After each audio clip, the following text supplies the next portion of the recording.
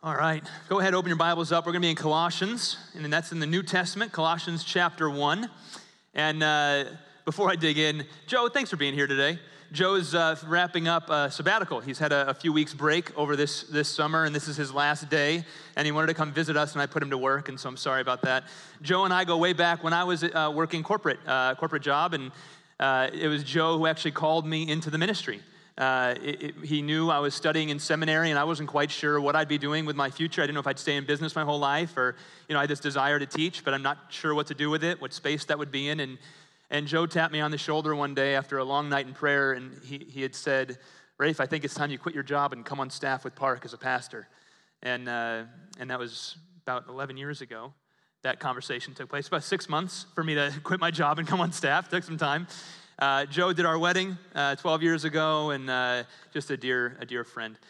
Joe, I want to give you one more compliment. One thing I love about getting to work with Joe is I get to work alongside a handful of men who genuinely know and love the Lord and love rich theology where we dig into the Word of God and don't just think about God rightly, but live God's truth. And Joe's one of those men in my life, and so I'm really grateful for him. So thank you for being here, Joe. All right, Colossians chapter 1. One of my favorite things to do is on Saturday mornings, in my house, I'm not much of a cook. My wife is the wonderful cook, and she cooks 20 of the 21 meals a week in our house. But on Saturday mornings, oftentimes I'll prepare a meal for the kids. And my skills are limited, so it's usually pancakes or French toast, and those are pretty simple. But one of the things that's very sweet on a Saturday morning is, you get out the pancake mix or you get out the eggs, whatever your ingredients are to start making the pancakes. And one at a time, the girls will come over. I got 3 daughters. And one at a time, they'll come over and be like, "Can I help?" And I'll say, and in my brain, what I'm thinking is, oh, that's going to be a mess. But then I'm saying, of course I want you to help. And then as soon as one knows they can help, then the other 2, "Can I help?" "Sure, take an egg." And then you see him kind of cracking, and the egg goes everywhere, and the powder spills everywhere. Now, and I love this. It makes 10 times more a mess, but I love that they get to handle the ingredients. They get to kind of work the batter and get it to work. My oldest is just now at the point where she's asking if she can do the pouring onto the griddle and the flipping. And that's a dangerous thing. She could burn herself, and maybe not half the time, but some of the time, the pancake gets flipped over to the side of the griddle, so then the dough is falling down onto the rest of the stovetop. But it's a joy. Now, why do I love doing that with my kids? Because I love my kids. And I don't need them to make the pancakes. I'm more than competent to make the pancakes on my own. And frankly, probably to make them a little better and easier and cleaner. But I invite them into the process with me. And in so doing, I'm doing something with them. They're learning to love me. My love for them is changing. It's growing as I experience this with them. They're experiencing all kinds of new things. Now one of them is being entrusted with a griddle, a hot griddle, and they're seeing their dad entrust them with something that actually is quite dangerous. In many ways, this is a little bit like what prayer is like. In prayer, God entrusts us with the very tools that move the arc of history and move the arc of people's lives. God doesn't need us to do anything. God's sovereign. He's providential over all things throughout history. He does not need our limited human hands to accomplish anything on this earth. He could just dictate, just like he spoke the world into being. God spoke and it was, and he could do that right now in all circumstances. And yet, by some divine mystery that we don't quite understand, he's invited us into the process. Prayer is this very dangerous thing. Many of us, when we talk to somebody who's going through something in life, we'll say, "Oh, we'll pray for you." And then we go on with our day and we forget that we ever said, "We'll pray for you." And frankly, oftentimes we don't even mean that we're going to pray for them. It's just something we say because we've been around the church long enough. We know we're supposed to say, "I'll pray for you." Not only do we not ever pray for them, but I wonder if in our minds we really fathom what we just suggested. Let me put it a different way. We're going to go before the throne of God, the God who sustains the entire universe, who has all authority and control over all things, and we're going to plead with him to hear your case and change circumstances in your favor. Now, if you said, "I'm going to pray for you," if that went through your mind every time, I want to ask you, how would that change your prayer life? Would it deepen your prayer life? Would you approach prayer with a bit more of a reverence and with a fervency and with a zeal, knowing that what you're doing is something remarkable? God's granted you access to something very dangerous. Today, we're kicking off a 2-week series that I've titled A Rooted Community. And it's this idea that a community needs to have roots that go deep. If we're going to be a community that's not just playing church, but actually is a church, doing the things that God's entrusted us to and having the power that God has assigned the church to have, then we need to have deep roots. We need to go very deep with this thing. And we just wrapped up a whole summer series looking at Old Testament stories and how to apply them faithfully in our life. As Joe shared, in a few weeks, we're getting into the book of Luke. And I've got 2 weeks here to think about, what does this community need to be about? It's one thing to study the Bible together. It's another thing to come to church. It's another thing to be the church. And so there's 2 topics I want to linger in for 2 weeks. Very simple, easy topics, but I think topics that have more depth than we oftentimes give them. Today, we're going to look at how do we pray for one another? How does a biblically rooted church pray for one another? And then next week, what we're going to look at is how do we care for one another? Across the life of this church, there's all types of hardships taking place. That's no doubt. In your own life, I know that many of you have hardships that you're going through. Those who are intimately involved with the inner workings of the church know that in the last 6 months, there's some heavy work that we're laboring through as a church, caring for one another, being in each other's lives. The reality of living in a sin-filled world is that every single one of us are going to have those kind of hardships that kind of bring you to your knees, that, as much as we want life to go smooth, in some way, sin impacts all of us, and many of you are in that season now. And so the question of how do we pray for each other is answering the question, how as a community do we beseech God to enter into that space in order to see God move in someone's life effectively? We all need that. We all need that individually, and we need that collectively. So today we're going to look at Colossians 1, this prayer that the Apostle Paul prayed to the church at Colossae. And I'm going to try to pull out three ways that deeply rooted churches pray for one another. 3 ways that deeply rooted churches pray for each other. Let me read you the text, Colossians 1, 9-12. Paul says this, "And so, from the day we heard, we have not ceased to pray for you, asking that you might be filled with the knowledge of his will in all spiritual wisdom and understanding, so as to walk in a manner worthy of the Lord, fully pleasing to him, bearing fruit in every good work and increasing in the knowledge of God, being strengthened with all power according to his glorious might, for all endurance and patience with joy, giving thanks to the Father who has qualified you to share in the inheritance of the saints in light. He's delivered us from the domain of darkness, transferred us to the kingdom of his beloved Son, in whom we have redemption, the forgiveness of sins." This is a prayer that Paul prayed. 3 ways that we ought to pray for each other. What I'm going to try to do is look at the way Paul prayed and then say, what can we draw out from that? If we're going to learn to pray for each other, how do we model ourselves after what Paul does? The first way we pray is this. Churches that are deeply rooted will pray that each person might know how to apply God's word with wisdom in their life. Number 1, that we might know how to apply God's word with wisdom in our life. Look at verse 9. "And so, from the day we heard, we've not ceased to pray for you, asking that you might be filled with the knowledge of his will in all spiritual wisdom and understanding." Now, that might sound like kind of Bible-y language, but let's break it down. First of all, what's he saying? So, from the day we heard what? Well, he's referencing what he just had said a few verses before, and what he said in the previous verses was, we've heard how well things are going for you. That you're flourishing, your souls are flourishing. Jesus is doing remarkable work in your life. He's doing remarkable work in your community. It's interesting. Normally when you get a good report of somebody, you check in with somebody, you hear things are going well, you don't then put them on your prayer list, right? Usually the people that make your prayer list are those that are having really hard seasons, and your list grows with all. For Paul, the moment he heard that they were having a wonderful season, he commits them to prayer. He writes them down on his prayer list, and he says, I'm gonna pray ceaselessly for you. I'm gonna keep lifting you up in prayer. This is important for us. We don't only pray for those who have hardships, but we need to continue to pray for one another. Why? Well, 1, we don't want people to get stalled where they're at. We want them to keep growing. We want the church to keep flourishing. But 2, oftentimes, the good seasons of life, they linger for a moment, and then we hit some kind of trial. And God does that intentionally. That's a promise from Scripture, right? And so the seasons are good, and then we hit a trial. And what happens sometimes is in the good seasons, we kind of can take our eyes off of God. Things are going well. It feels like we don't need him as much. And then a trial hits, and all of a sudden we're floundering. And the reason we're floundering is because we've had our eyes off of God. And now God's going to bring us back to have our eyes on him through the trial. But Paul, as a faithful friend, as a faithful pastor, says, it's good right now, so I'm going to pray for you so you don't take your eyes off God. He says specifically that they'd be filled with the knowledge of God's will. First of all, notice this. That's written in the passive language. Be filled. Be filled. He doesn't say that you will fill yourself. He says that you will be filled.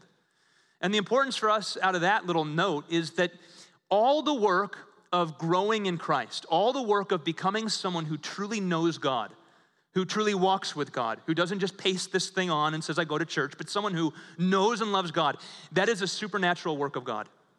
None of us can muster the strength to do that on our own. Even if you live a disciplined life, those disciplines put you in a place where God can then change you from the inside out.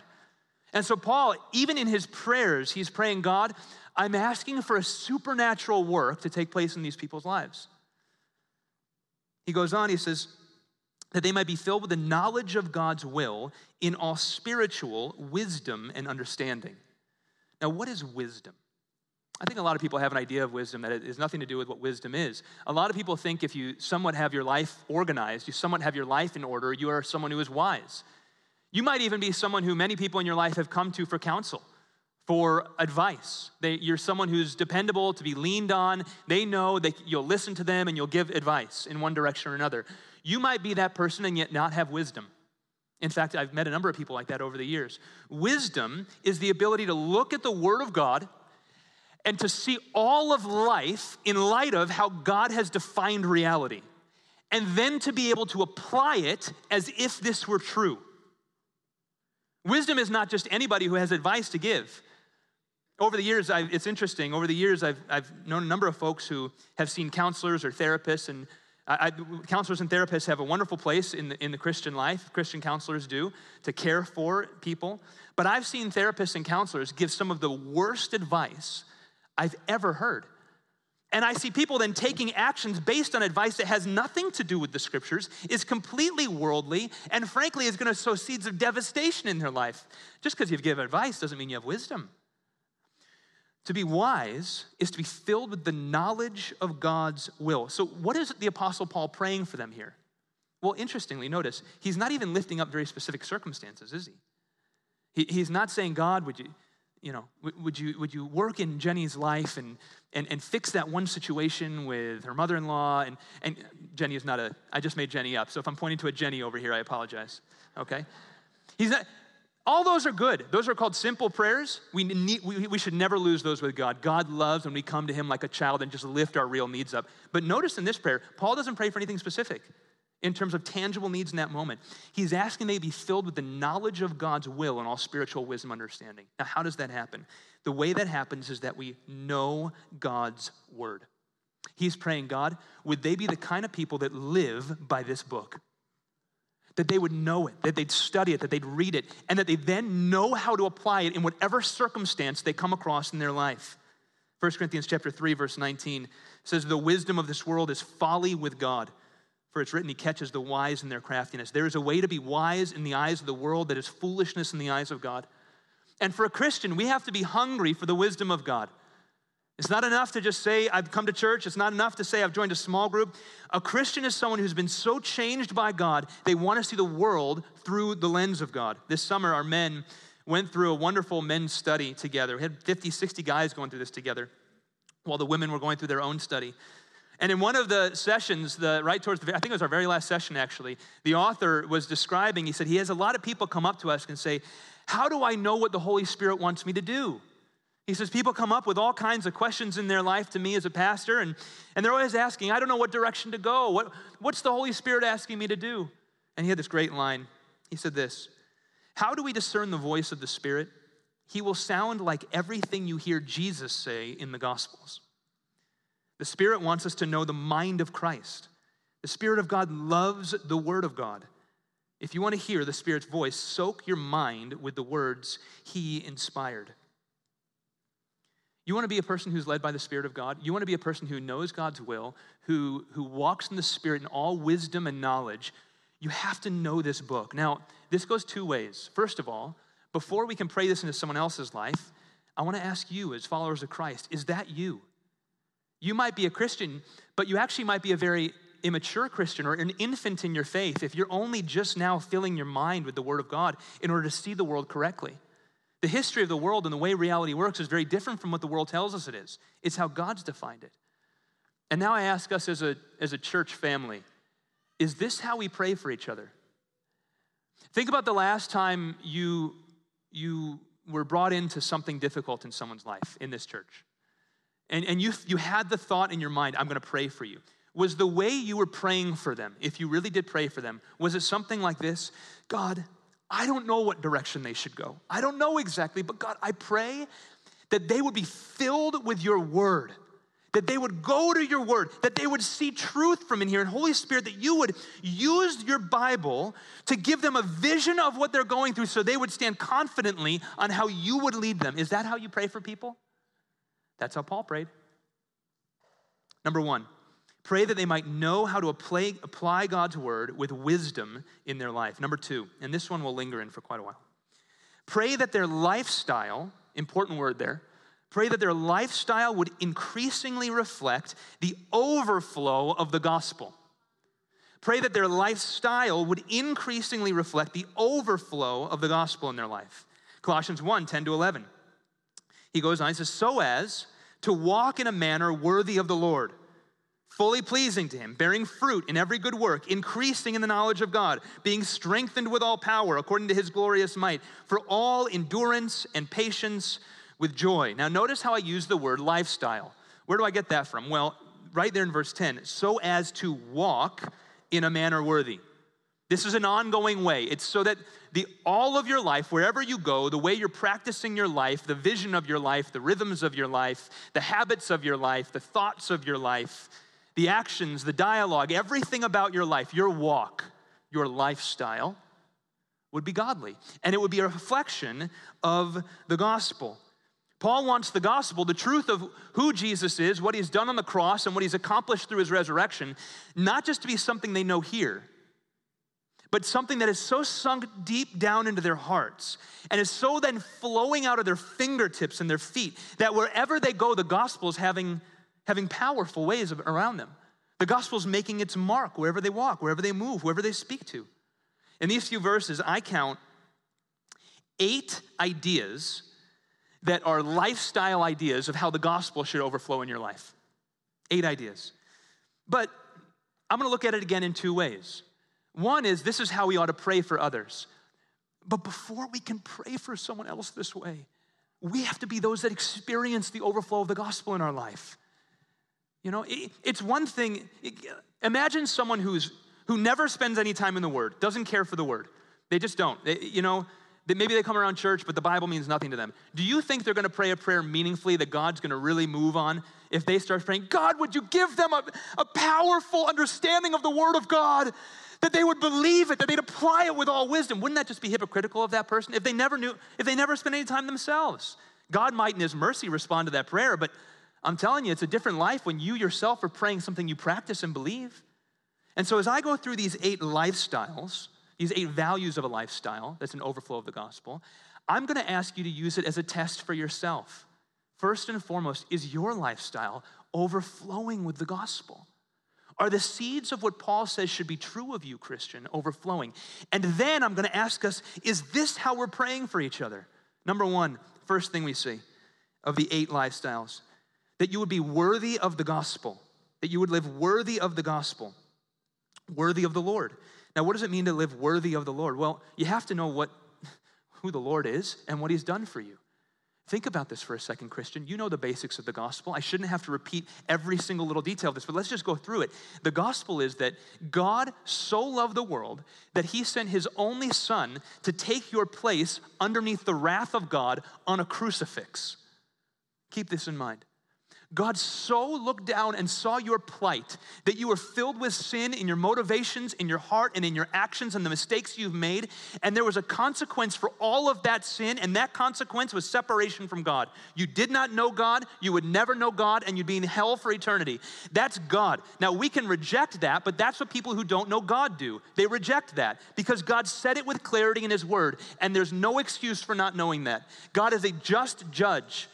And seeing our plight, he sent his son to go underneath the wrath of God on our behalf, literally being crucified, the most painful version of torture humans have ever invented. Jesus died on the cross in our place. He rose from the dead, defeating sin, Satan, and death. He's filled you, Christian, with the power of the Holy Spirit to lead you in all truth and understanding and knowledge and wisdom. He secured your eternity for all future. Now, how do you live a life worthy of that? Is your life worthy of that? Is the rhythms of your life, the thoughts of your life, the desires of your life to just honor God and what he's done in your life, is that a posture you have? Does living a life worthy of the gospel drive you when you wake up in the morning? And is that how you pray for others? The second thing we see, you see, he's worthy of the gospel. But then second, he says that you would live a pleasing life, that you would live a pleasing life. He says, we've not ceased to pray for you, asking you might be filled with the knowledge of his will, so as to walk in a manner worthy of the Lord, fully pleasing to him. Now, what's a pleasing life? Well, we just studied this when we studied the 10 Commandments. To please God is to obey God. Just as my little children, I love them, I've given them good rules. My rules give them life. When they break my rules, they put themselves in danger. If they run across the street, they put themselves in danger. The rule to not run across the street is not to bind their freedom of what they could do. It's because I love them as a dad. God's rules give life. And we please the Lord when we live an obedient life to what he's decided is true and what he's decided is right. 1 Samuel 15:22, Samuel said, has the Lord as great delight in burnt offerings and sacrifices as in obeying the voice of the Lord? Behold, to obey is better than sacrifice, and to listen than the fat of rams. Do you long to obey God's commands? Again, I'm talking about living a life worthy of the gospel. If God's who he has claimed to be, and if Jesus has accomplished what he has claimed to accomplish, is your life reflecting that by pleasing God in your obedience to him? And then when you find an inconsistency in your life, you find something in your thought life or in your actions or in your attitudes or the way you're a husband or a wife and the way is when you find that, you quickly bring it to God and repent and say, Jesus, thank you for taking my place on the cross. I get this wrong. I need your grace. Is that on your heart and mind? Number 3, a fruit-bearing life. A fruit-bearing life. The third thing he mentions is that you might bear fruit. Now, what is fruit? In the Christian life, fruit is when the gospel, the kingdom of God is flowing through your life and changing you to make you more Christ-like, and then impacting other people around you to bring the fragrant aroma of Christ to everyone around you. So that your neighbors, your coworkers, your family, your friends, everybody, they're getting a taste of Jesus when they're around you. And it's good, and it's salty, and it's compelling. And they're scratching their head going, I don't have that, but I want it because you're in their life. You're a fruit-bearing life. And so I ask you again, is your life bearing fruit? These things kind of build on each other, don't they? Because here's what happens. You begin living a life worthy of the gospel, then that's very pleasing to God, and he begins to bear fruit in your life. You got to get these things in order. You got to understand the gospel. You got to believe the gospel. And then this begins to flow through you, making a fruit-bearing life. Number 4, an increasingly knowledgeable life. He says, increasing in the knowledge of God, end of verse 10. What does that mean? Well, again, if you understand the gospel and you understand what God's accomplished in your life, you ought to make it your great ambition in life to know everything you can know about God this side of heaven. The word of God cannot just be something that the preacher on a Sunday, quotes some verses from. If it really is as good as I've just said, and as you claim you believe, this has to be the anchor that you're building all of your life from. We scour this to know God's will and God's word and what he's communicated to us. To grow in the knowledge of God's word. To see all of life in light of it. Number 4, he prays for a powerful life. Verse 11, being strengthened with all power. Or this is the fifth one, a powerful life. Strengthened with all power. A memory verse of mine over the last 3 weeks has been Hosea 14, verses 4 and 5. Verse 5 says this, I will be like the dew to Israel. They will blossom like the lily. They'll take root like the cedars of Lebanon. Now, metaphorical language, but consider what that means. God's looking down on Israel, and now true Israel, the church of God, and he's saying, I'll be like the dew. Just think on that crisp morning when the grass is just soaked in wetness. And he says, they'll blossom like the lily. Fruit will come out of their life. Because I'm just smothered over them, fruit's going to come in their life, and they'll take root like the cedars of Lebanon. Lebanon was famous for their cedars. In fact, King David, when he was buying all the materials for his son Solomon to build the temple in Jerusalem, where did he get the trees from? He got them from Lebanon, because the cedars were so strong. Their roots went deep underground. They were these great big trees. They didn't sway, they didn't fall, they didn't crack. The Christian life is one of power. God gave you the Holy Spirit when you believed in Jesus. He filled you to know God's will, to have your motivations and desires changed, and to be strong in the Lord. Not strong in your own strength, not strong because you've overcome some stuff in life, not strong because you got your act together, not strong because of anything else than you know God. And that's a pretty good guy to have in your corner. You're leaning on him. You're trusting in him. And there's a power in your life. You'll take root like the trees of Lebanon. Are you easily swayed? Do you easily fall apart? And is that what you're praying into other people's lives? God, would they not be easily swayed? Would they be like a cedar of Lebanon that's just rooted and anchored in the word of God? And whatever comes their way, it might be really hard, but would it not topple them because they're strengthened with the power of the Holy Spirit? Teaching us how to pray for one another. Remember that. Number 6, that they might live an enduring life, for all endurance and patience with joy. This week I was talking with Joe on the phone, catching up, and we were chatting about a handful of folks we used to know who at one point were small group leaders in the church and had since veered tremendously. Wherever they are, they're just not plugged into the church, and we don't know where their salvation is, but we know that things don't look good. I have a lot of people, my wife and I oftentimes say, friends we had in college, who when I was in college, I was a brand new baby Christian, and I looked up to these guys thinking, oh, I'll never be as, I could never know the stuff they know from the Bible. That's crazy. Many of them, I don't know if they're walking with the Lord at all anymore. So what does Paul say? He says, pray for endurance in their life.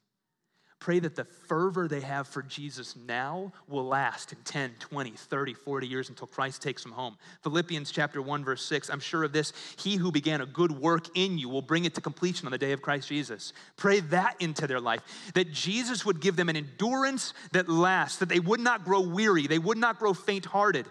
Hebrews chapter 12, verses 3 says, consider him who endured such hostility against himself that you might not grow weary or faint-hearted. What's he saying? Look to Christ and gain your endurance to get over everything you're going through in life from Christ. Number 7, a patient life. A patient life. 2 little sweet ones he adds here at the very end of this. He says, being strengthened with all power according to his glorious might for all endurance and patience with joy. What is a patient life? When you know how patient God has been with you, it makes you a very patient person with other people. When you know how patient God has been with you and what you actually deserve before a holy judge because of your actions, thoughts, motivations, and ways you've treated yourself, God, and others, and you know how long suffering he's been with you, and you know what he's put up with you, and yet he's still hunting you, he's still pursuing you, when you know how patient he's been, do you know what happens to you? You see other people in their brokenness and you don't look down your nose at them. You don't write them off. You don't judge other people right away as just like, I don't have time. I don't have time for that silliness. Because if God did that with any of us, we would be in hell right now.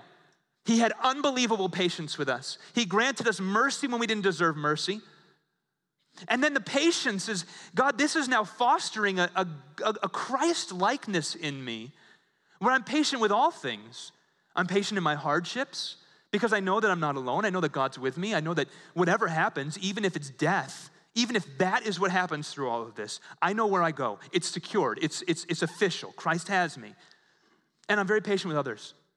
right? Patience means other people are being difficult in your life. If you're having patience with someone, it's because they're being difficult. But Christians are unbelievably patient. And number 8, a joy-filled life. A joy-filled life. Someone who knows the gospel has a joy about them that cannot be squashed. Someone that knows the gospel has this is a sweet day because the Lord has made it, and it can't be taken from them. You can do whatever you want. You can beat them up. You can arrest them. You can throw them in jail. And you know what happened to Paul when you threw him in jail? He was in the deepest, darkest cellar of a Philippian jail. And what was he doing in the middle of the night? Feet tied in stocks in a torture position, singing hymns to God. So that the other people in the jail were wondering what got into the guy in the back. See, when you know this gospel, that Christ went to the cross for you, you can't not have a joy in you. Now, this is what this doesn't mean. It doesn't mean that there aren't hardships in life. Of course not. But what does Paul say in James chapter 1? Consider it pure joy when you experience trials of various kinds, for you know the testing of your faith produces steadfastness. Here's what a trial is. All hardship, if you're a Christian, God sovereignly sees your life. He orchestrates every moment that's going to happen. And even in the hardships, he says, I'm forming you. I'm forming something in you that is needed to make you more Christ-like through this. And even in the pain of it, the Christian sitting on the gospel says, there's a joy in me. You can't take it. You can't rob me of that. I'm with Christ. 8 lifestyles of the Christian. Christian, is that describing you? Now, what I'm looking for here, when I ask that question, there's all ranges of spiritual maturity in this place. In order to have any of these, you first have to believe the gospel. Until you've actually accepted Jesus Christ as your true Lord and Savior, not as a mystical figure in the wind, not as a spiritual guru to take some advice from, as your Lord, as the one that you commit your life to. None of this can be yours. You can have a painted on worldly version of it that's shallow, but if you want the real thing, you got to go through the cross. Have you actually believed the gospel? Have you repented of sin, trusted in Christ, what he's accomplished on the cross, and are you experiencing this? Is your lifestyle marked by an endurance and a patience and a joy?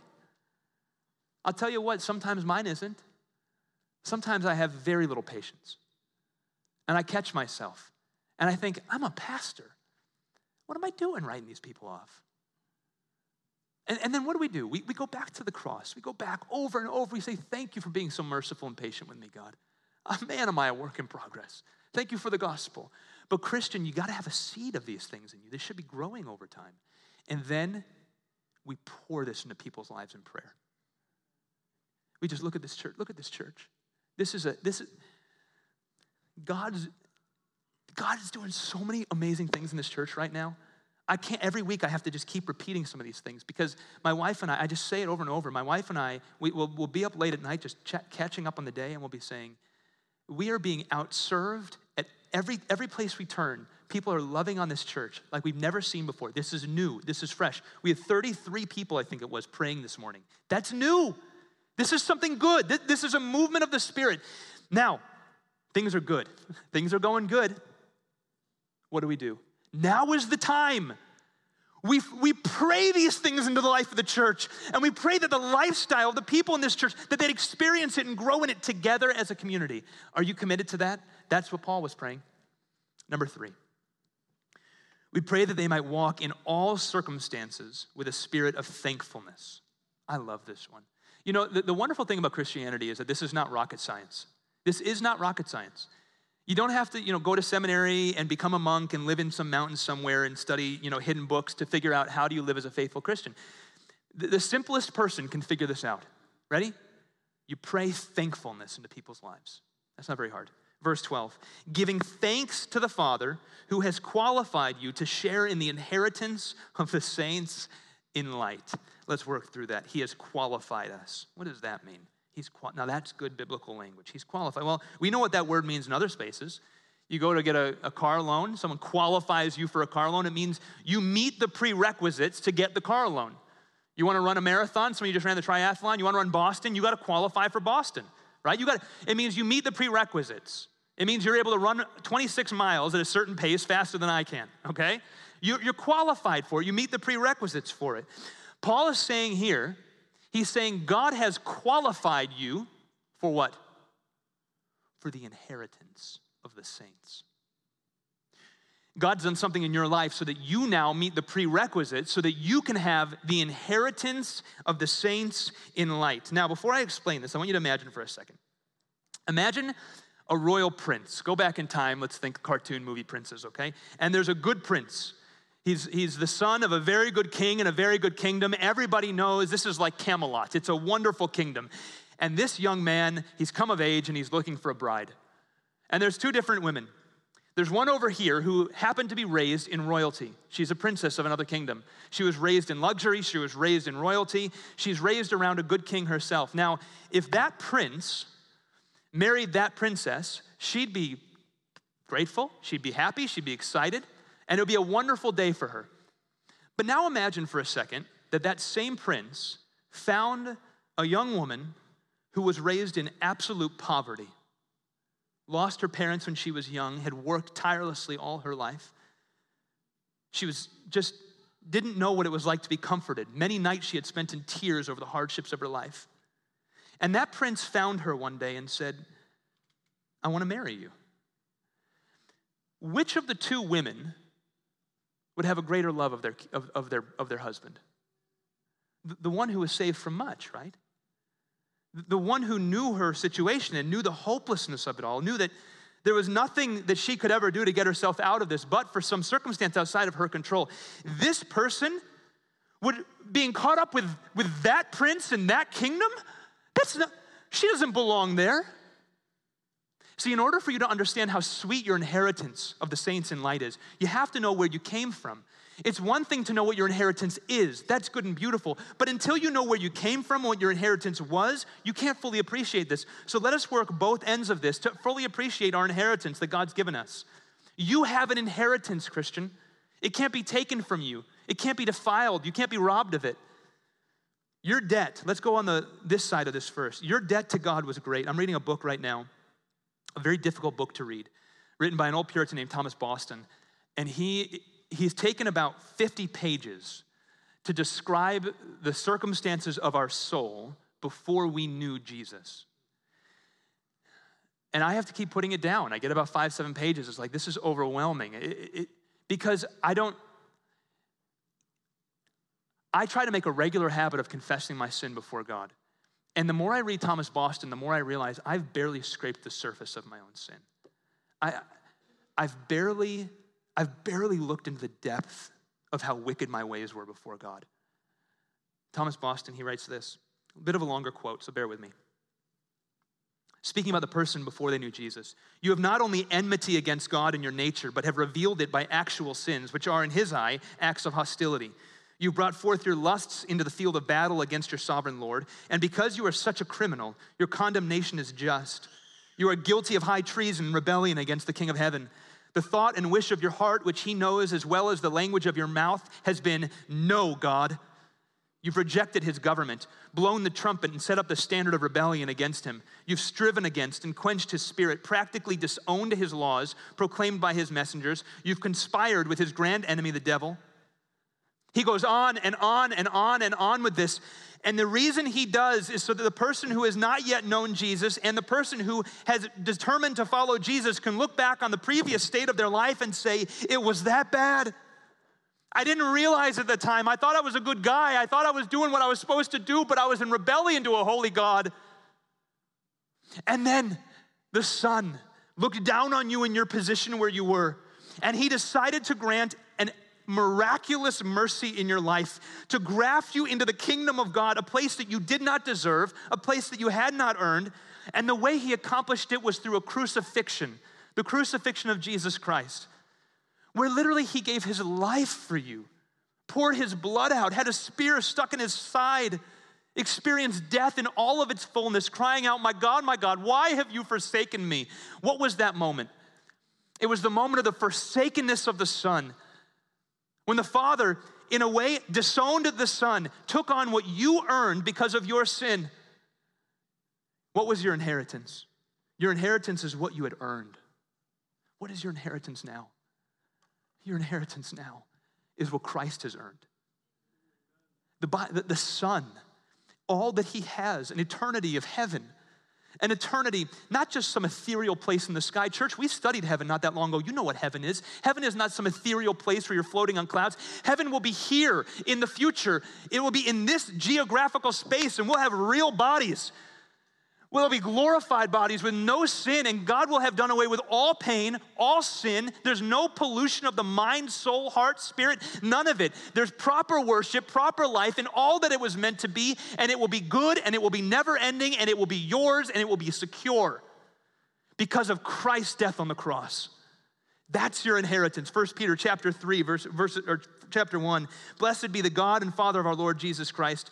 According to his great mercy, he has caused us to be born again to a living hope through the resurrection of Jesus Christ from the dead, to an inheritance that is imperishable, undefiled, unfading, kept in heaven for you. What's the third point I'm making here? That we might walk in all circumstances with a spirit of thankfulness. Do you have a spirit of thankfulness in you, Christian? And I'm talking about like that good gospel thankfulness. I'm talking about that good, I've looked on the cross and I've seen my debt and I know who I am and I know what the gospel is and I'm thankful to God for it. Is that true of you? And now when we pray for each other, when we lift each other up, are you praying that into other people's lives?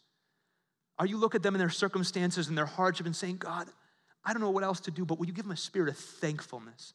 If our church can catch those three ideas of Paul, this place is going to take off. This place is going to be a community that we've never seen before. It's going to be special, and it's moving in that direction. Here's what I want to do. I would like to pray this prayer over you, and I'm going to elaborate on it a bit. I'm going to invite the band to come up, and we're going to close this service out with 2 songs of worship. And what we like to do in this church is use our last closing songs as a space for you to do business with God, to hold your life open before him and to pray.